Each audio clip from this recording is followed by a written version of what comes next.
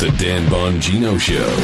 Get ready to hear the truth about America with your host, Dan Bongino. Welcome to the Dan Bongino Show. Producer Joe, how are you today? So good to be on one of the most popular conservative podcasts in the nation, Dan. Well, thank you to our listeners. Yeah, we really appreciate that. Thank you for spreading the word, too. For those of you who don't know, by the way, you know, it's funny. Liberals beat me up about this on social media all the time, Joe. They're like, Dan Bongino, he always said, one guy wrote, he has eagle eyes on Twitter, like he sees everything. Of course I do. The show's called The Dan Bongino Show. Yeah. I'm in the content creation sphere, folks. We promote our content because we want our ideas out there. Yeah. So we go to social media and we look. Bottom line is, I see on Twitter and on Facebook through a mentions type app. It's called Creators now in Facebook. You get it if you have a blue check mark thingy. I don't say that to be Mr. Hey, look at me. I'm just telling you that's what comes along with having a verified page. In those apps, you can see and sort for your name. So I have a very unique name. It's not Smith, it's Bongino. So if you write something nice about our show, I typically see it. I spend a lot of time micro-targeting people and liking their stuff and sharing their stuff. So bottom line is thank you very much. Hey, Liberals beat me up on that. Real quick, too. Something cool I did last night. I've got an Amazon Fire Stick, and I said, play the Dan Bongino Show. It did. And it did? Oh, cool. That's good to know. Yeah, thanks for telling us that. I didn't even know that. But yeah, that's I appreciate it, folks. Thank you for spreading a good word.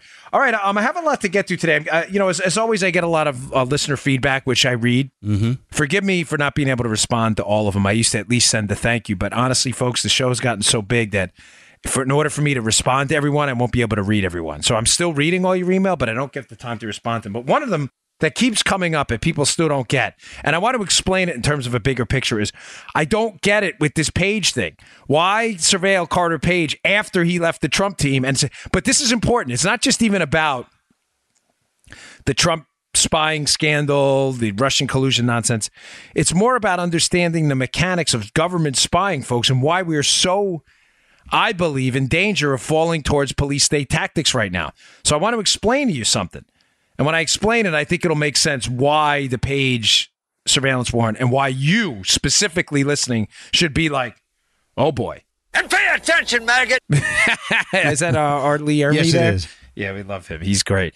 All right, folks, today's show brought to you by our buddies at iTarget. Hey, anybody can shoot a firearm, okay? Anyone. But can you shoot a firearm accurately? That's what matters. You know, competitive shooters, right, who do this, dry fire, 10 times more than they live fire. 10 times. Why? Because, he's always messing with me, this guy. Because dry firing, in other words, not with live ammo in the chamber, is a great way to work on your trigger control, trigger pressure, your sight alignment, your grip. These are all components of solid shooting fundamentals, okay? The best way to take your dry firing practice to the next level is with the iTarget Pro system. That's the letter I. The website is itargetpro.com. That's the letter I, targetpro.com. And what is this system? It's so simple.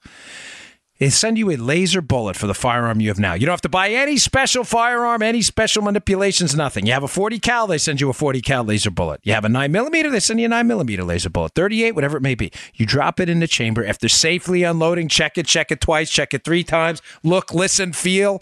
Make sure you put that in an empty weapon, right? Put it in there, and when you fire and you depress the trigger, the dry fire, it'll hit the laser bullet, the stopper, and it'll emit a laser onto a target they send you. It almost makes a video game out of your firearm practice. People love this thing. It'll map these on a phone app, and you can actually see where the rounds went. It is incredible. Go give this thing a shot. It's at itargetpro.com. That's itargetpro.com. And here's a promo code for you. Save 10%. Dan, my first name, D-A-N. Promo code Dan, save 10%. You will love this thing. Military, cops, Second Amendment advocates, self-protection advocates, hunters, anyone who you need to learn how to shoot a firearm in the safety and security of your own home, go to the itargetpro.com website, pick up itargetpro.com, promo code Dan, save 10%. Okay. You know, one of the questions I keep getting, I explained it a little bit last week, is I don't get it. You know, so they surveilled Carter Page and applied for a FISA warrant after he leaves the Trump campaign in October. This doesn't make sense. How were they surveilling the Trump team like you keep claiming? And for those of you who understand the British connection, how they were using the British and the unmasking requests based on reverse targeting. In other words, the Obama team said they were targeting foreigners. But I believe, in fact, they were targeting U.S. citizens on the Trump team. So you say you're targeting foreigners, but you're really, in that conversation, you're targeting the U.S. citizen who's talking to the foreigner, right? Combine that with the fact that we were getting information from the British, from the Dutch, and from others, I believe, as well. That's what I believe was the illicit spying operation on the Trump team. Now, they had to formalize it to put legal cover on this, so they get a FISA warrant in October for Carter Page, a Trump foreign policy associate, after he leaves the team. The question I keep getting, why? It doesn't make sense. He already left. Well, folks, there was a thing in the NSA called the 3-hop rule. It's now the 2-hop rule. But what was a hop, and what does a hop mean? Yeah. Now, I don't go over any of this with Joe because I want Joe to, he's the audience ombudsman. Never but heard this of is it. how scary this stuff is. And a lot of people haven't. If I get a FISA warrant, Joe, to tap into your emails, because you're guilty, as you always are, Joe, of felonious mopery in the umpteenth degree. Poor Joe. He's going to jail forever. He has been charged so many times with felonious mopery in various degrees, including the umpteenth. And I get a FISA warrant on you for that. What I can do is I'm allowed to hop past your emails to other emails, too. So it's not just about you, Armacost. Oh, is that right?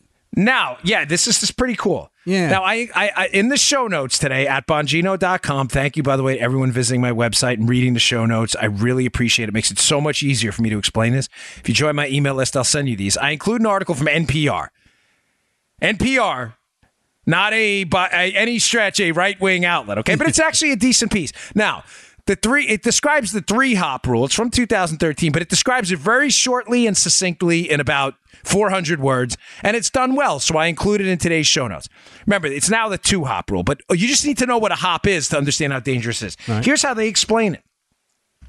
It says, testimony before Congress on Wednesday, remember, this was written in 2013, Joe, showed how easy it is for Americans with no connection to terrorism to unwittingly have their calling patterns analyzed by the government. This is really wacko stuff. It hinges on what's known as a hop, or chain analysis. When the NSA identifies a suspect, it can look not just at his phone records, Joe, but also the records of everyone he calls, everyone who calls those people, and everyone who calls those people. Chain migration. You ain't kidding, right? Yeah. Chain spying, Mike. Man, that's a good one. We got to put that one on one of our T-shirts. We're working on that, by the way. We have the FISA warrant, chain spying. Please read the show notes. That's got to be on one of them. Yeah. Seriously. Now, it goes on, though. Here, this is good. It says, if the average person, Joe, called 40 unique people, 3-hop analysis would allow the government to mine the records. This is a staggering number. Of 2.5 million Americans when investigating one suspected terrorist. Holy moly. Holy moly is right. Whoa. Now, they've cut that down to 2 hops, but we're still talking about geometric growth, not arithmetic growth. Excuse me. Folks, it's a big deal. Now, because I keep getting this question. I don't get it. Why get a FISA warrant for Carter Page after he left the Trump team? Because, folks, the FISA warrant's retroactive. All the emails he sent in the past to Trump team members, combine that with 2 hops. You basically have everybody in the known universe that could have ever contacted the Trump team. Yeah. Page sends an email, whatever, to Kushner. I don't know who he sent emails to. He probably didn't, but you get the point. Then you go to another hop, Kushner. Who'd he send an email to? Now you got the whole Trump team. That's the whole point. That's why I constantly say to you that they were trying to put a legal face on this thing after they realized the election was coming up and they could lose. They were like, man, we've been spying on these people the whole time. We've already got most of their emails and their communications. How do we legally do it now? Oh, we get a FISA warrant. We use a couple hops and we're golden. The hops are important. It's important you understand that. Please read the NPR piece. It's a rather good one. I know it's NPR, but it's short and it explains to you why this. But remember, it's not. There are no longer 3 hops. There've been some modifications to that. But it's important you understand what a hop is. And I think even though it's an older piece, it lays it out very simply and makes it very easy to understand. Yeah. Thanks, I just wanted to. Yeah. I think it's critical that we all get that. A couple other things that have happened since, and I have a number of other stories, folks. I know a lot of you are concerned that we're missing out on a lot of the economic news, the debt news, the budget news. Don't worry, we're going to get to a lot of that today too. But there are some things I want to tie up because it is breaking news as well, and it's very concerning. Yesterday I explained to you why the John Brennan CIA FBI connection and why John Brennan running for the hills right now is so critical. Brennan is trying to cover his butt, just like Susan Rice with that email we saw yesterday. I'll get to that in a second. But Brennan is now in the media trying to cover his butt. And folks, pay particular attention to the Brennan interviews. He does this in all of his interviews now. John Brennan, for those of you who don't know, was the former CIA director under Obama. And I covered in detail yesterday how I think he is one of the puppet masters in this. Based on the timeline, based on the briefings, based on when he said he got information, based on when he was giving that information to others, or it's likely he was giving that information to others based on their information they had. The problem is the CIA has a central role in the verification of foreign intelligence assets and foreign intelligence streams. That's what they do, folks. They gather intelligence. They have no law enforcement mandate. I said this yesterday. I can't emphasize this enough. Right. Learned it yesterday. Yeah. The CIA, they are not cops. They are not federal agents. The CIA, they're operatives, they're analysts, and they're operatives. These are people who are intelligence gatherers. They present information to the executive branch for the executive branch to be able to make decisions. They are not cops. They needed the FBI to engage in this counterintelligence investigation because the FBI can act against U.S. citizens based on the appropriate probable cause of evidence, probable cause evidence level, which I argued strongly wasn't there. In other words, the FBI acted against the Trump team without probable cause. That's the whole essence of this case. It was based on the dossier, which was a hoax. Okay? Now, yesterday I did some research here, and I'm like obsessed with this case because it's so damaging to our national constitutional republic and the idea of liberty and freedom. And I came up with a BBC article that I also have at the show notes today that is absolutely damning. It's from earlier in 2017. But there's some pieces in there, and I'll cite them to you, and I'll put the article in the show notes if you'd like to read it yourself. But do what I do and take screenshots of the critical parts. This is crazy. Remember, this is from last year, okay? They're talking about the CIA and their role in this. By the way, I was reading this piece when I was getting an oil change at the local Ford yesterday. Gosh, it took forever, like 2.5 hours to get an oil change. I was like, man, can you guys speed it? It was the quick lane. The quick lane. Yeah. I'm like, dude, I would have been in and out of Jiffy Lube in like 10 minutes. I love Ford. Don't get me wrong. My Raptor's the greatest car ever. But man, you got to work on that quick lane, fellas. I should call it the slow lane now. This is be honest with people. But I'm reading this stuff, and this is a damning piece, and it highlights what I covered on yesterday's show, that the CIA, Joe, had no law enforcement mandate to go after the Trump team. They needed the FBI. So this is why Brennan's running for the hills right now, because I think Brennan quietly knows he prodded Jim Comey into this investigation, into the Trump team, knowing that the information was suspect at the time. Here's a quote from the BBC piece. They're talking about Christopher Steele, by the way. Okay. They say, then in early October, he came to the U.S. and was extensively debriefed by them over a week. The FBI, that is. He gave the FBI the names of some of his informants, the so-called key to the dossier. They're talking about Christopher Steele again, the source of all this dossier information. This is crazy, Joe. But the CIA never interviewed him and never sought to. This comes from several people who are in a position to know. They're alarmed at how the investigation is going and worried it's being fumbled. One said, this is important. Listen to me, folks. This is from an inside source. The FBI doesn't know about Russia. The CIA knows about Russia. Any sources Steele has in Russia, the FBI doesn't know how to evaluate. The agency does, talking about the CIA. Yeah. Who's running this thing from Moscow? The FBI just aren't capable on that side of even understanding what Chris Steele has. Another reflected growing frustration with the inquiry among some who served in the Obama administration. They said we used to call them the Phoebes. They would make the simple case, talking about the FBI, but they would never see the bigger picture. Folks, you may say, well, Dan, in one respect, you're telling us that Brennan's the puppet master here. And now in another respect, you're citing an article from the BBC that the CIA never even interviewed Steele and never sought to. Folks, that's the point. That's exactly... Now, Joe, I see the look. I know you're a little confused here. So you are the audience ombudsman, as always. If I don't tie this up, you must let me know. Yeah, tie it up. During yesterday's show, I'd said to you that Brennan, I strongly believe, knew that a lot of the information in this dossier provided by Russian sources was, in fact, not going to turn out to be accurate. Okay. Brennan does not want his hands on this thing, but needs the Trump team investigated on behalf of the Obama administration, okay? All right. The CIA, Joe, remember, operates overseas all the time. If anyone has Russian sources, it's the CIA. And if anybody has the ability to verify Russian sources that Steele has, it's the CIA. But the CIA doesn't interview Steele. And according to the BBC piece, they don't even want to. Why would that be? Maybe because Jim Brennan the entire time is suckering Harry Reid through that meeting he had in August when he goes over to the Hill and tells Harry Reid, hey, look at this dossier. What does Harry Reid do next, Joe? Harry Reid sends a letter to who? The FBI, citing information in the dossier, saying, hey, you guys need to look at this. Whoa. Now, bingo, look at it. Now we got a domestic law enforcement agency looking into the Trump team that has the power to make arrests. Uh-huh. In other words, Joe, the CIA doesn't interview Steele because Brennan and his people want plausible deniability. They want to say, oh, we didn't verify this. Look, we gave Steele over to the FBI. And by the way, and I said this yesterday, folks, conveniently, the CIA absolutely knows Steele's worked with the FBI before. I'm asking you this. I'm just going to put this out there. Is it possible the whole time that this thing's being orchestrated at the behest of the Obama administration and intelligence people at the highest levels, connected deeply to Obama himself and their own political interests?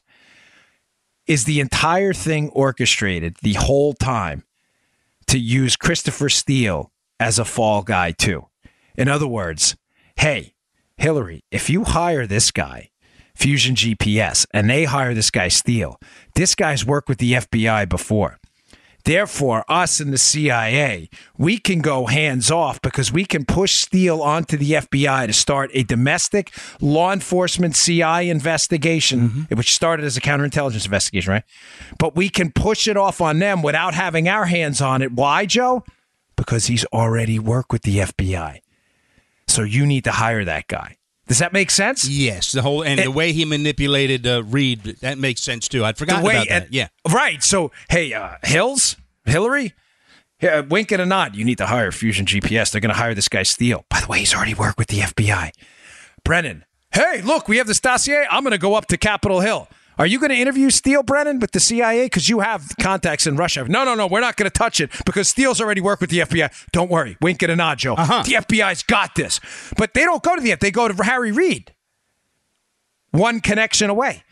They say, hey, Harry, listen, we got a problem here. We got this dossier. Is it a hoax? Oh, maybe, but we need an investigation going on. What does Harry Reid do? Fires off a letter to the FBI the next day or 2 days later and says, hey, we need an investigation into the Trump team. Look at all these allegations. The FBI now under pressure is like, oh, my gosh, we better get going on this.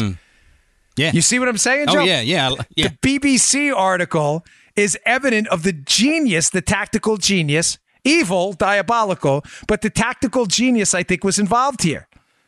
I think it was a mechanized plan the whole time. They already had this thing lined out. If we use this guy Steele, then the CIA, Brennan, our hands are off this, even though we started the whole thing. Because we've been working with the Brits, Joe. We've been providing a lot of intel. The intel's unmasked.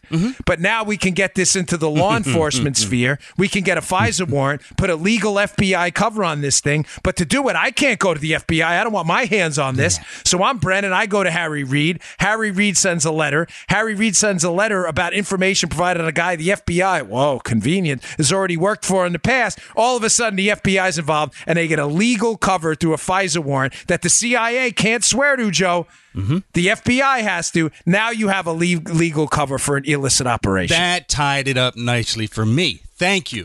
Amazing, huh? The scam that went on here? Folks, I've never been more convinced that that's what happened, ever. I mean, it's really disgusting what I think happened here. Yeah. Beyond belief that our agencies were weaponized like this. But listen to this if you missed yesterday's show in conjunction with yesterday's, and it'll all make sense. Why Brennan is now running for the hills.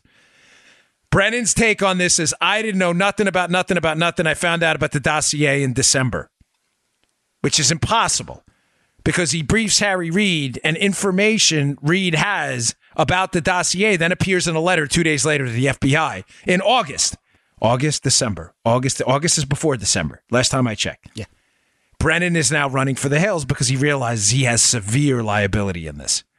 But as I said this morning on another radio station to Brennan and all these other guys, fellas, I'm serious. Stay off the cable news channels. Find yourself a good lawyer. Really. I cannot give you any better advice. Stay off the cable news channels. All right. I got a couple more things to get to, and I want to get to some a great article I saw at the Washington Times eviscerating this idea that Obama is somehow responsible for the economic recovery. Give me a break. Come on, folks. Let's get real.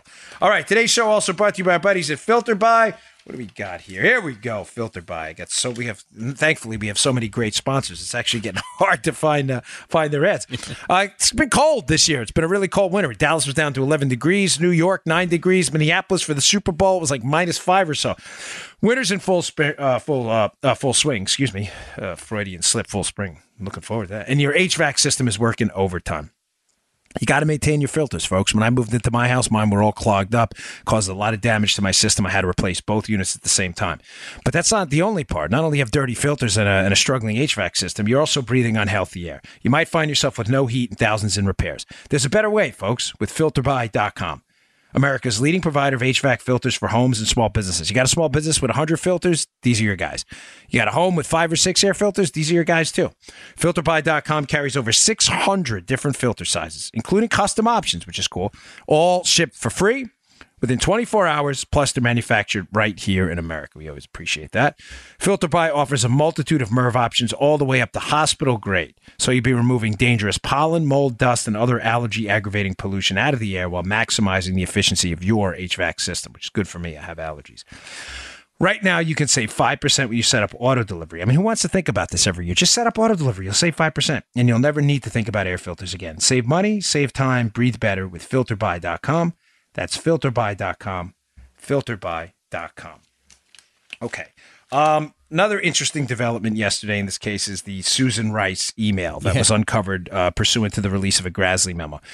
Folks, here's the I have a copy of the email, but I just want to read to you one sentence of it to show you keep in mind, this is Susan, show you how disturbing this is, by the way. Susan Rice, by the way, is a famous Benghazi, the video did it, Talking Points fame, and also Susan Rice of MSNBC, We Didn't Unmask Anyone, Except We Did Unmask Anyone fame. So Susan Rice has, keep in mind, zero credibility. She was Barack Obama's national security advisor.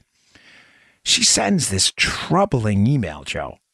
And I say troubling because the left is painted and trying to paint the picture here like, oh, it's not troubling at all. Let me just read to you one sentence of it.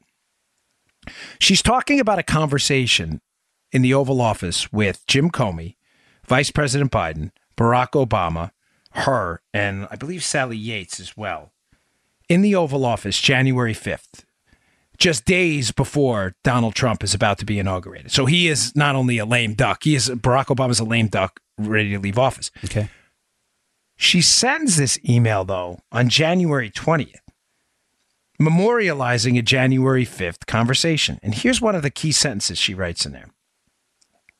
She writes, President Obama began the conversation by stressing his continued commitment to ensuring that every aspect of this issue, talking about the Trump thing, is handled by the intelligence and law enforcement communities, quote, by the book. And she puts quotes in there. In other words, insinuating those are the exact words Barack Obama used. Now, folks, this is a really troubling email because when you handle things, quote, by the book, why do you... By the way, folks, she sends this email to herself. You may say she did what? Yes, Susan Rice sends this email to herself. Literally right before Donald Trump is about to become president. Now, portions of it are redacted. So there's other things she writes in the email that we haven't seen. All right. But I just want to ask you a very simple question. Did you ever see, Joe, the movie G.I. Jane with Demi Moore? Yes, I did. You know, I get it. A lot of PC stuff in there. But I don't know. I kind of dug the movie when I was younger. I thought it was a good movie. I just like hoorah stuff. I don't care what But, you know, there's an interesting line in there where she walks into the commander of the base, the Navy SEAL base. It's a woman trying to become a Navy SEAL. And she walks in and she gives this big speech to him and about how, and then she leaves it off at the end. But she's like, hey, I'm not trying to make a statement here. And the guy has an interesting line in return. The commander of the base says, people who don't want to make statements don't make statements about not making statements. In other words, if you don't want to make a statement, just shut up, right? Just shut up. People who do things by the book don't send themselves emails about doing things by the book. Folks, during my time as a Secret Service agent, I can't give you an exact number, but I was probably involved in 10 to 15 significant federal investigations. Remember, half of my time in the Secret Service was spent on protection. We're not like the FBI that does investigations or counterintel all the time. We don't do that. We do protection, obviously, and then we do criminal investigations too. But I was involved in some pretty significant investigations. I don't say that as to impress anybody. I'm just telling you they were significant from their financial impact and their connections to terrorism in some cases. I never one time sent myself an email saying that my boss, Marty, at the time, who was the resident agent in charge of the Melville office I worked in, it's just outside of New York. I never sent an email to myself one time, hey, Marty told me we're doing things by the book. Why? I don't understand why you would do it. You have to ask yourself, what is the incentive for someone to send themselves an email like that? Does it make any sense? And I'll answer it for you in a minute. I don't like leaving you hanging. But I want to leave you with another question, too. Why would Chuck Grassley and the people involved who saw the email and the unredacted version, why would they then put this in a memo, Joe, and then demand Susan Rice give them answers to a list of 12 questions they put out, which is basically questioning about the email? I'm going to propose to you on number 2, Grassley knows a whole lot more than we do. Obviously, he's seen, it's obvious, but he's seen the unredacted material. Number 1. And number 2, he's seen probably chains of emails as well before. And what have I said to you the whole time, Joe? The big shoe to drop in this entire thing is when the Obama-Hillary emails become public. We already know Hillary emailed Obama from her personal account. We already know that's why the Obama Justice Department would never pursue a legal case against Hillary for sending classified information over email. Why? Because she communicated with Obama. Anytime Hillary goes down for sending classified information, Obama would have went down too. There was never going to be a prosecution ever. May I suggest to you that Susan Rice knows about that? Susan Rice is an Obama, tied to his hip the entire time. She is a loyal Obama acolyte. She's responsible for lying about Benghazi, lying about unmasking. Susan Rice must know there is an email trail implicating potentially her, but definitely implicating the Obama White House in this spying scandal. Now figures these emails are going to be FOIA'd because Trump's now going to be the president in just a matter of hours. So she sends herself an email saying, oh, no, Obama told us once to do things by the book. In other words, trying to make a statement about not making statements. She's trying to CYA, folks. Now, you get the Felipe Reinses of the world, this Hillary bootlicker who goes on Fox. This guy disgusts me, by the way. He's the filthiest of Hillary bootlickers. Yeah. And he's like, well, sometimes when you email yourself by the book, that's what it means, by the book. No, nobody does that, Felipe. I was a federal agent. I don't email myself about doing investigations by the book. You do that because you're a bureaucratic staff bootlicker and you've never done a federal investigation. People do that when they want to cover their asses. End the story. And folks, again, number 2 on that. There's a reason Grassley, the Republican on this, is sending this to Susan Rice with a bunch of questions. I promise you, if it was an innocent email and he's read the unredacted material, he's not going to waste his time with a memo embarrassing himself and sending questions to Susan Rice like, hey, what the hell were you talking about there by the book? Give me a break. Hey, one final thing before I get to some of the other news of the day. There was a... I try to, again, stay out of the let's pat ourselves on the back business here because I think it's really dumb. Kind of makes the host look like an idiot more than anything. It's funny. You're trying to celebrate your own material while they're looking like a moron. But I do think it's important that we do provide some bona fides on our sourcing and that the information you're listening to is information from credible people, unlike the dossier, Joe. Yeah. We had said a little bit ago, forgive me, I can't remember when, that one of the next investigative steps in this case was going to be the other FBI agent in the room for the interview with Mike Flynn at the White House. Yeah. That happened in January. Remember that, Joe? I do. January of 2017. I said to you there were 2 FBI agents in the room who interviewed Mike Flynn. One of those FBI agents was Peter Strzok, who obviously, given his text message with his Lisa Page, the woman he's having an affair with there from the FBI, it's obvious Strzok is a Hillary Clinton supporter and hates Trump. And just read the text. They can smell the Trump people. POTUS wants to know everything. Strzok is not a reliable source. Strzok's in that interview. There's another agent in that interview. Now, I know the name. I'm not going to put it out there yet, but I know who this agent is. He's an FBI supervisor. And I said to you a while ago that it's interesting. I don't know, maybe 2 weeks ago we said this, that the recap of what happened in that interview was different amongst the 2 agents. Right. So what the agents that originally went to Andy McCabe and debriefed him on what happened in the Flynn interview, there's a differing account of what happened. I strongly believe, based on information I have, that the other agent in the room, not Peter Strzok, that his account of what happened was that Flynn was being honest. Now, keep in mind, Mike Flynn was charged with false statements to the FBI. So it's clear someone in the room thought he was lying to them. Mm-hmm. That has to be Strzok. Folks, it's just by the process, just by default. There are 2 agents. One doesn't think he's lying. And I said this to you 2 weeks ago that there was probably going to be a different account by the other agent in the room and someone should talk to him. Now, there's a Byron York piece that's fascinating. Byron York piece. Hold on, let me just pull the headline because this is really cool. Because I was very... Here's the Washington Examiner piece. Byron York. Comey told Congress FBI agents didn't think Mike Flynn lied. Byron York, February 12, 2018. Jim Comey was the FBI director. Mm-hmm. He told Congress in March, after the interview, Joe, the interview happened in January, that he didn't think Comey lied either. Mike Flynn lied either. So how the hell was Mike Flynn charged in December with false statements to the FBI? If Comey didn't think Flynn lied, and I'm telling you based on quality sourcing that the other agent in the room didn't think Mike Flynn lied, then what's going on here, folks? Well, I've told you from the start, Mike Flynn was a scalp. In addition to Brennan, the CIA folks in the Obama administration needing a legal investigation and a forward face for this operation against the Trump team, Brennan using the FBI to do that, they also needed later on through the Mueller special counsel to arrest someone. Someone had to be arrested. A scalp had to be claimed in this. Mike Flynn was the most convenient scalp of them all.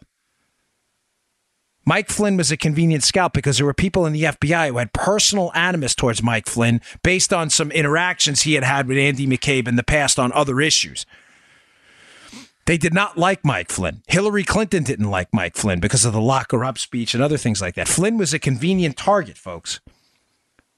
Wait till this other FBI agent subpoenaed. You're going to get an entirely different story. Now, you may say, Joe, a fair question right now would be, all right, Dan, but you haven't explained to us then what the hell happened. If someone said he lied, what happened and what do you think happened? Here is my opinion on what happened. These FBI agents, Peter Strzok and the other guy, they walk in the White House to interview Flynn. They don't tell Flynn it's a criminal interview at all. He has no idea, has no lawyer present. They ask him about a conversation he had while in the Dominican Republic with the Russian ambassador about sanctions. Mm-hmm. Flynn at the time either says he didn't have the conversation or he doesn't recall the conversation with the Russian ambassador about sanctions, but they have the transcript because they've already been spying on Flynn. They have the exact words. Now, you may say, well, if Flynn said he didn't have a conversation about sanctions and the transcript shows otherwise, or if he said he didn't recall it, then clearly he lied. Did he? Let me just throw something out there, folks. You listen to this show, you're going to get it first. Flynn was on vacation. He's in the Dominican Republic. When did that call happen? What do people do on vacation? Maybe, see what I'm doing, Joe? Yeah. Maybe Flynn legitimately didn't recall. Yeah.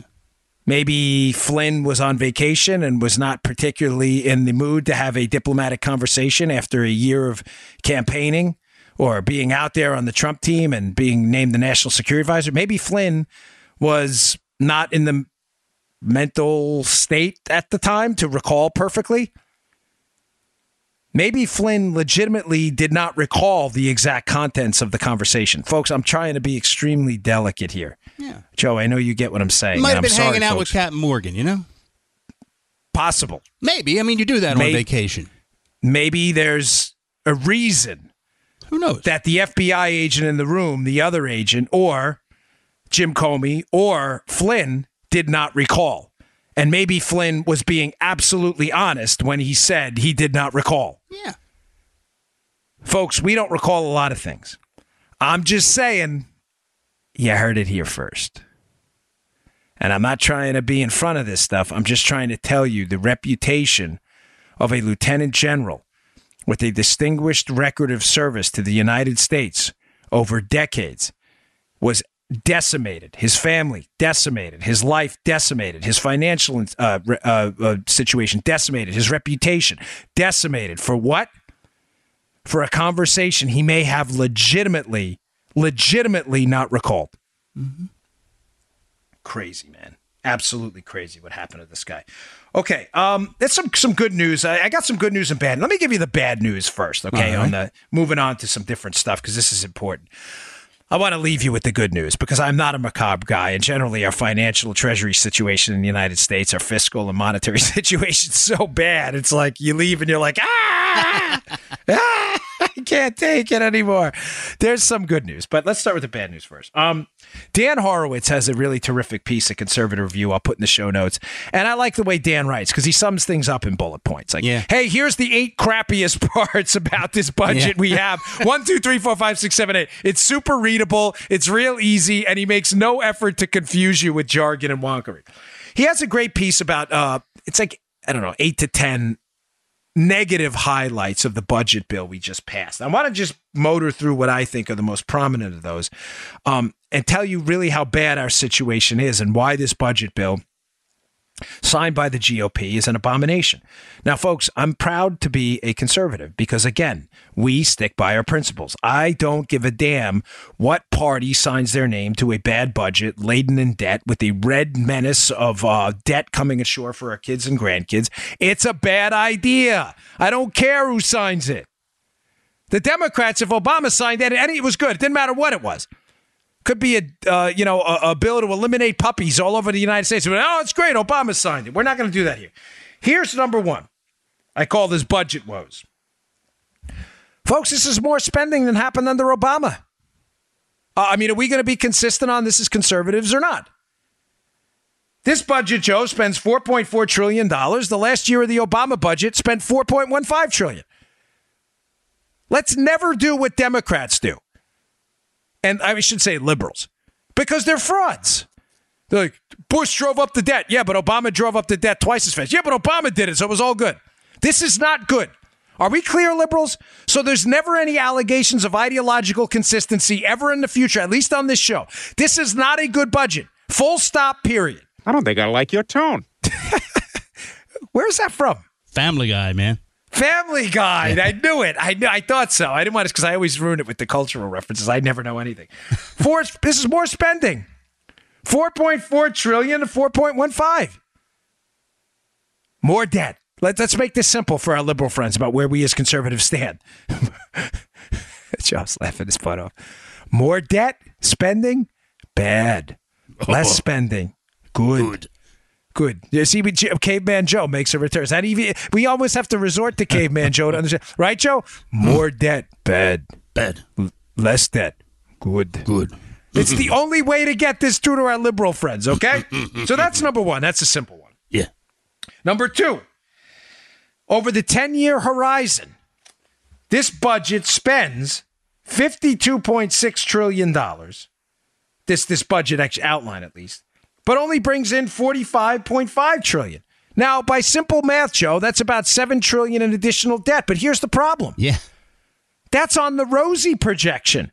In other words, those are good projections of what we're going to do on interest payments on the debt, what they're going to do about capping spending in the future. Folks, I can make the case to you strongly that $7 trillion in debt over 10 years is an illusion. It's going to be closer to 11 to 20 trillion. Folks, we're in a world of trouble right now if we don't stop this nonsense. Number 3, Medicaid spending.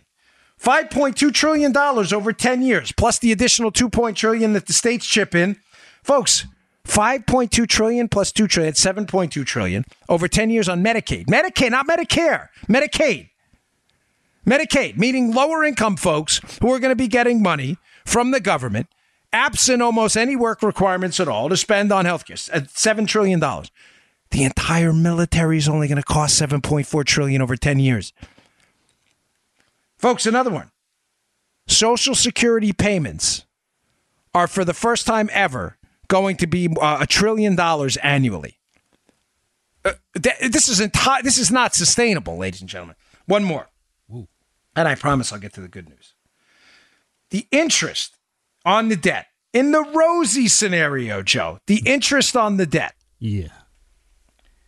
Is going to rise to $760 billion a year in 10 years. That's not paying down the debt, folks. Those are interest payments alone. You're talking about an interest payment on the debt equivalent to almost our entire Medicaid healthcare budget in 1 year. Folks, it's not sustainable. It is not sustainable. Now, you may say, is there any good news in this? The answer is not in that, no.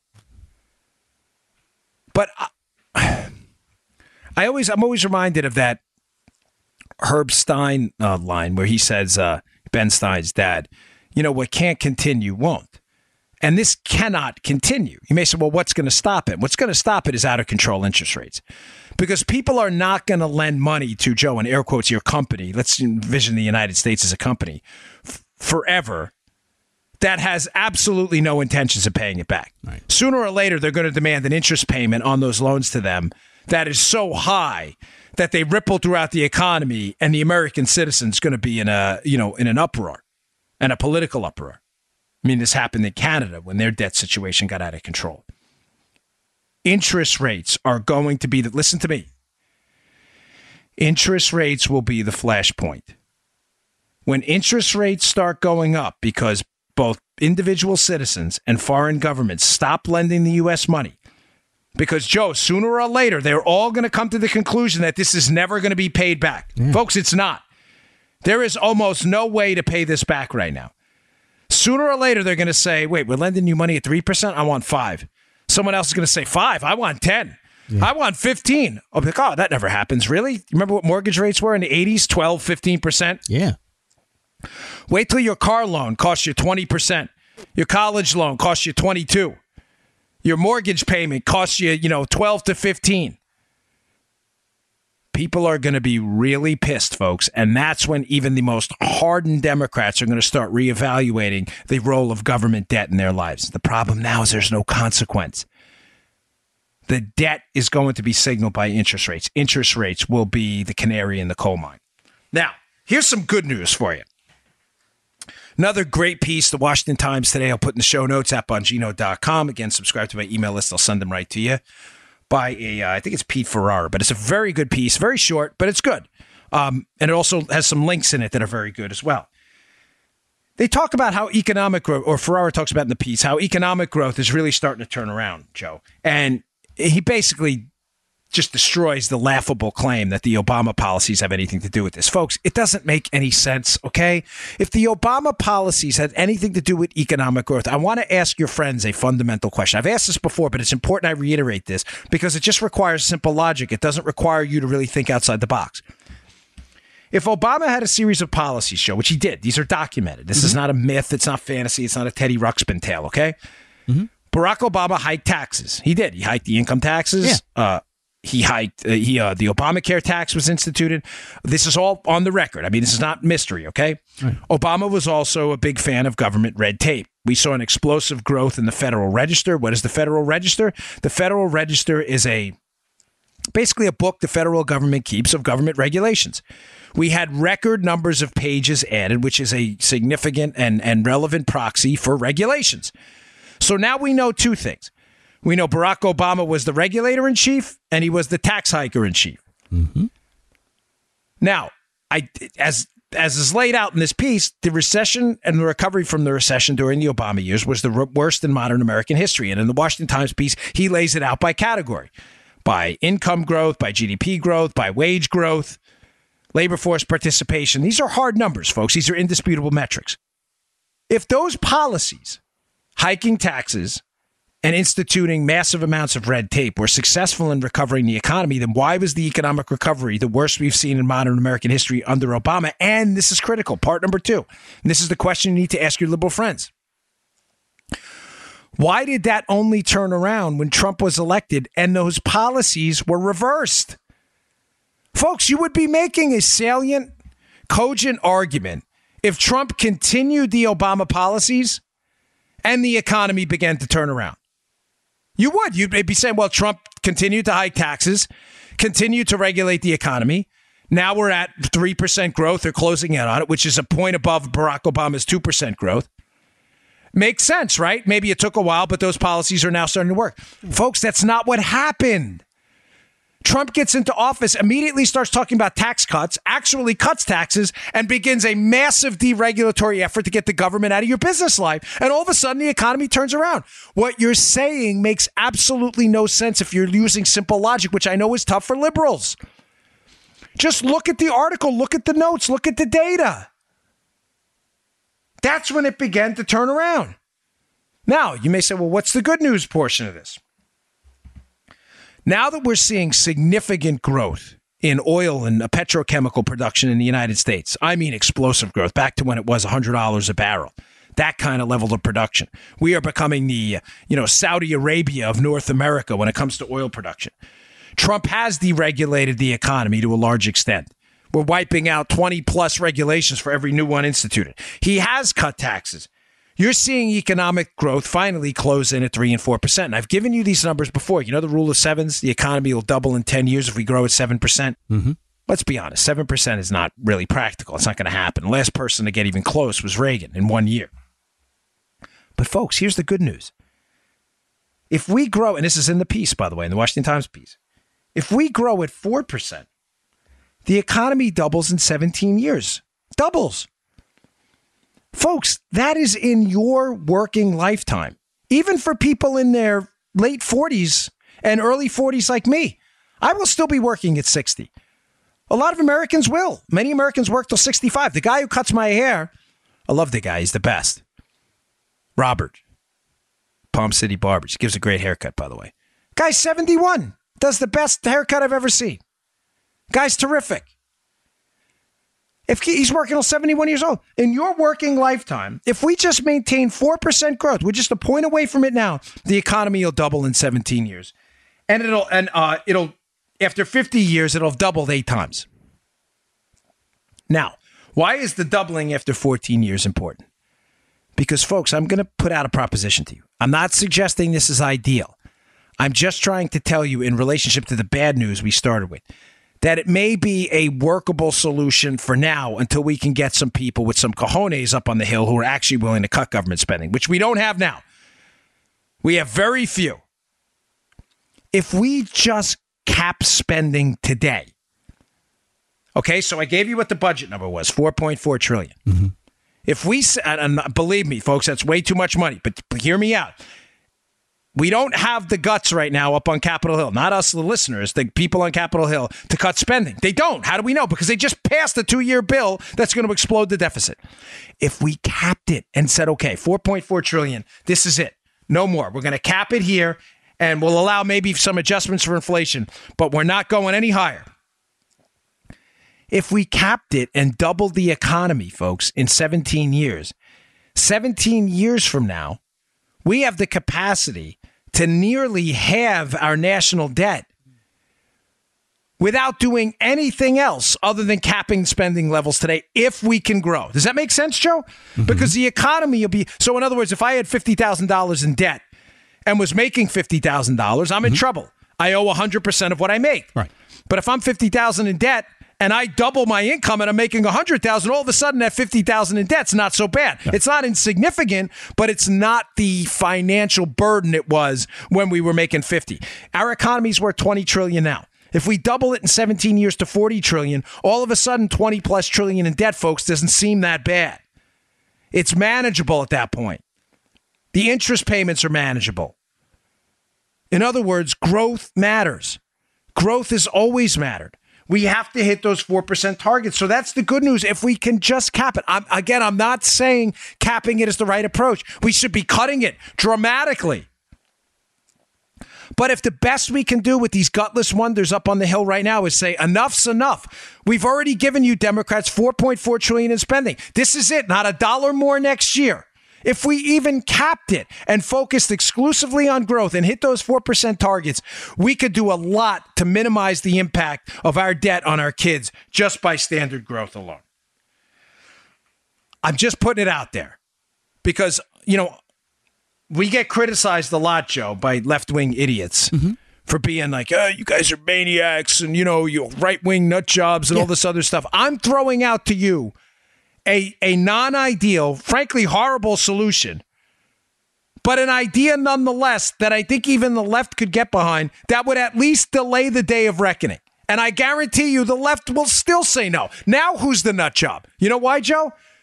They only want more spending. It doesn't matter. Bankruptcy doesn't matter. Math doesn't matter. Economics doesn't matter. Growth rates doesn't matter. They want government spending because government spending is a means to control the population. And that's essentially what the hard left wants. They've always wanted economic control. I've said to you repeatedly on the show, control, control, control. They don't care about how much money the government makes. All they care is that the money the government does make is the money that runs the entire economy. The allocation of resources must be done by the federal government, even if the resources are all squandered, because that is the essence of control, controlling the economy, controlling healthcare, and controlling your kids in public schools. It's really pathetic. Hey, one more story. This is a good one. I like to listen to Econ Talk. It's a really good podcast by Russ Roberts. He's a little more, I don't know how to, he's a nice guy. I love his show. He's super bright, but he's a little more kind of milquetoast on the politics than I am. He's very fair to his guests. Obviously, I don't think I could be as fair, but he had an interesting series of guests on. It reminded me, I was reading a Wall Street Journal piece today, this weekend, and they were talking about how do you describe it? I took a note on this. How we're really, as a society, gosh, I hate when I stumble through this, but it's a complicated idea I'm trying to sum up in a simple soundbite. Basically, why is partisanship spiking? Why are we all on our own teams now? In contrast to the past, where there was more, promiscuous voting habits amongst parties. In other words, if you were a Democrat and you found an interesting Republican down the ballot as your county executive, you could vote for him. Why are we now like, nope, I'm a D and I'm an R and I don't want to hear it? Why is that getting seemingly worse? And there were it's an interesting podcast, and they were talking about, interesting things like social media, Fox versus MSNBC versus CNN, and how the growth in a lot of these platforms has maybe hardened people up a little bit. But those are great, but there was one point they made, and I read kind of a similar thing in a Wall Street Journal op-ed today, and it reminded me, they had this great line. The guy said, we make really good partisans, but really bad ideologues. In other words, we're great when it comes to defending our team, but we're really terrible in defending the ideology. And when he said that, I thought, you know what? He's right. And what proves that, Joe? I don't want to say proves it, but provides a really good body of evidence. You ever see Man on the Street interviews? Yeah.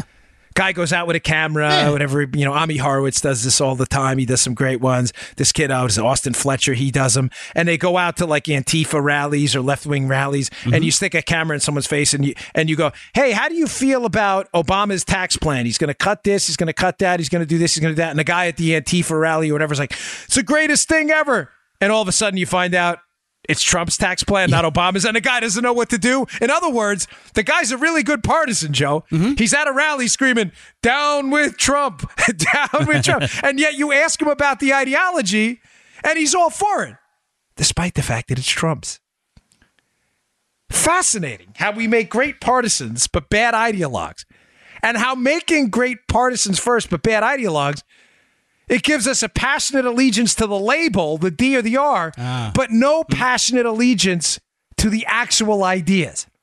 Now, combine that podcast and the assertions made in it based on a paper that's out there with another fascinating op-ed I read today in the Journal about how the most dangerous people right now in politics, Joe, and I don't mean violently, I just mean dangerous in that they're not attached to an ideology and they're the most fiery. You would think, Joe, and this challenged my thinking too, you would think, right, would be the wings of both parties, right? And again, I don't mean violently dangerous. I mean like they're not willing to. But the guy in the author of the piece says, no, that's not the case. He says, surprisingly, the most passionate, angry people right now are the centrists. And he makes the same assertion. And these two are not referenced in the podcast. I'm making, I just want to be clear on this. In other words, the podcast doesn't reference the article doesn't reference the podcast. Because he says, Joe, exactly what the other guy's saying about we're good partisans but bad ideologues. That when you're not attached to a fundamental ideology, in other words, you're a centrist, you're a squishy moderate, you're not attached to a right wing or a left wing or anything, people can come in and easily inflame you because you're not attached to a bedrock set of ideas. In other words, no, Trump did it. Trump, he's Hitler. He's Idi Amin. He's a dictator. He's a fascist. And all of a sudden, the centrists are like, get him! Pitchforks! Now, he made in the Journal piece, they make a really good point. That, do you notice right now, Joe, that he makes the point that the angry, I don't know if it's a he or she, forgive me, I'm sorry, I'm just trying to get through this because it's just so important in relation to the podcast. He said, you notice right now, the people who are out there who are the angriest right now, politically speaking, Kirsten Gillibrand, Adam Schiff, Eric Swalwell, all these other people ginning up the Democrat base. The Russians, Kirsten Gillibrand, the senator from New York running for president. The Russians, Trump's evil. Do you notice how these people are not real left-wingers? I mean, hardcore left-wingers. They're not. Matter of fact, the Journal says that Schiff used to be, they always thought Schiff was a moderate guy, a milquetoast moderate guy. They said, think about it, Joe. Look at like the Bernie Sanders and the Elizabeth Warrens. They're not out there doing all this. Now, listen, they're not our friends. Don't get me wrong. Right. And they certainly will advance the Russian collusion narrative when it meets their agenda. But he makes the point that the Sanders and Warren people are so bedrocked in this redistributionist ideology thing that's their thing. That's their home. Like they have a bedrock. They don't need to focus 24 hours a day on fake Russian collusion because they're so busy trying to steal your money and your health care. You get it? I know. I'm sorry if but it really is a fascinating point as it relates back to the podcast that we make really good partisans and really terrible ideologues. And that's why there's this separation into teams, because the teams don't understand that there's a lot of cross-pollination. In other words, R matters, D matters, no matter what the other guy's my enemy. Make sense? Does that make sense, Joe? And I'll leave you with one last point. One last point he brings up, which is a great one, because I've thought about this in the past. He says the problem is liberals. He kind of blames a little bit of conservatives here, puts a little blame on conservatives. I don't do that. But he goes, listen, we don't understand each other. He said liberals see the world as the oppressor versus the oppressed. Conservatives, like libertarian conservatives, see the world as coercion versus liberty. Think about it, though, Joe. The problem there, and the reason that there's no disconnect, is liberals. I'm going to blame it exclusively on liberals because I mean it. I think liberals are at fault here, not conservatives. Is we have tried to explain to liberals repeatedly, and they don't listen, that the oppressor versus the oppressed narrative that moderates everything in your thinking is a de facto result of government control. The institutions we rightly rebelled against, slavery, Jim Crow, were government enforced. So whereas we libertarians see it as government coercion versus liberty, you see it as oppressor versus the oppressed, but you don't understand the oppressor's government. We've been trying to tell you this. But because you make an excellent partisan, but an awful ideologue, you're not willing to look at our ideology and say, holy crikeys, those conservatives are onto something. The oppressor's been the government the entire time. Stop being such a partisan. Open your eyes. And the reason I'm not willing to blame conservatives here is Joe, and you've heard me say this before, folks, I'm being very serious here. We've been doing this show, Joe and I, a long time. He's pretty much familiar with my brain, almost greater to an extent than my wife is at some point. I get it. I've said repeatedly, I get that I don't get it, is a better way to say it. I get that I will never know what it's like to be a black man living in the Jim Crow era, having to sit at a colored section of a restaurant or drink from a colored water fountain. There was never separate or equal. It was separate and disgusting. Right. It was meant to demean human beings, God's creatures, because of the melanin component of their skin. I totally sympathize with our liberal listeners, your oppressor versus oppressed narrative. Fighting for people who oppressed is a valid, noble cause. The civil rights movement was a valid, noble cause, and I applaud every liberal who believes in that still fighting for the oppressed. I do. I absolutely understand where you're coming from. I'm just asking you to stop being such a great partisan and be a better ideologue, though. For a second, understand your own ideology, but try to make an attempt to understand ours. We're just trying to tell you that the oppressor may be the coercers in government who have the legal ability and a monopoly on force to get people to do things they don't want to do and enforces indignity. I see your point. Maybe you should see ours. All right, folks, thanks again for tuning in. I really appreciate it. You can get these articles at Bongino.com today. Please check out my website and subscribe to my email list. We'll send them right to your inbox. Thanks a lot. We'll see you tomorrow. You just heard The Dan Bongino Show. Get more of Dan online anytime at conservativereview.com. You can also get Dan's podcasts on iTunes or SoundCloud. And follow Dan on Twitter 24/7 at DBongino.